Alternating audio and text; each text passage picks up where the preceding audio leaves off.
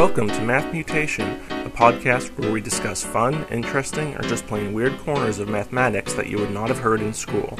Recording from Hillsboro, Oregon, this is Eric Seligman, your host. And now, on to the math. Math Mutation 156, The Ultimate Answer. I celebrate my 42nd birthday this week. This was an important milestone since in his classic Hitchhiker series of science fiction novels, the late Douglas Adams described 42 as the ultimate answer to life, the universe, and everything.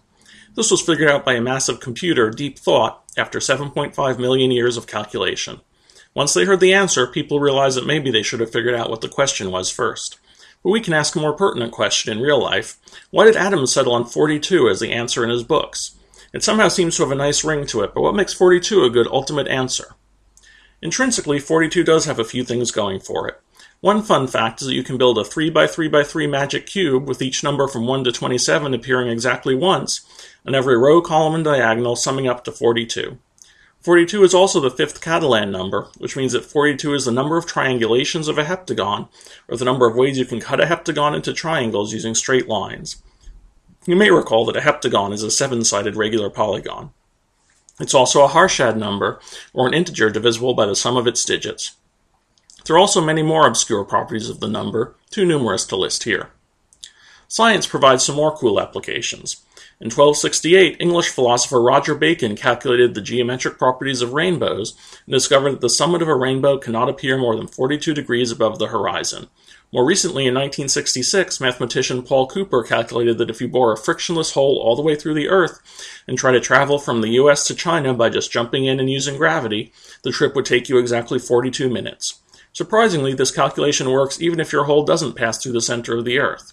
The reduction in gravitational force and the distance traveled exactly balance each other out. The number 42 also appears in various places in religion and culture. It's unlucky in Japan since the name of it sounds like the words for unto death. In ancient Egypt, there were 42 principles of Ma'at, or religious laws.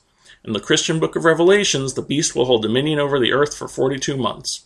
The Jewish Talmud references the 42-lettered name of God, and perhaps most relevant, Kabbalistic tradition makes the related claim that this number was somehow used by God to create the universe. The Wikipedia article also points out that Lewis Carroll, a popular 19th century author of lighthearted math-influenced fiction, used the number 42 numerous times. 42 illustrations in Alice in Wonderland, the Rule 42 in the same book, requiring all persons more than a mile high to leave the court, 42 boxes in The Hunting of the Snark, and a few other places. One more intriguing possibility is that a semi-serious guidebook for the 1970s and source of Adams' title, The Hitchhiker's Guide to Europe, mentioned that travelers to the UK looking for family roots were likely to find the answers disappointing. And that comment was on page 42. So, were one of these the reasoning why Adams chose 42 as the ultimate answer?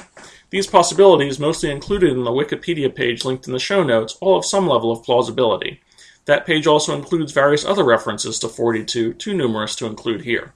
But these just scratch the surface. While doing online research for this podcast, I found that author Peter Gill wrote a whole book on the topic, which I haven't yet read. On the other hand, most of these references to the number 42 are what I would describe as, very miscellaneous at best. There's no overarching theme that really convinces me that 42 is a good candidate for the answer to the universe. I would bet that with a little research I could find an equal number of properties and references to any other two-digit number you might select. Think about it. In any instance where a number less than 100 appears in history, religion, or even some mathematical grouping, there's roughly a 1% chance that it's any particular number you want. So, my inclination is to guess that Adams was playing a massive joke on the public and really did choose the number randomly, just to see what interpretations his readers would come up with. Since the author is no longer with us, we never will know for sure. And this has been your Math Mutation for today.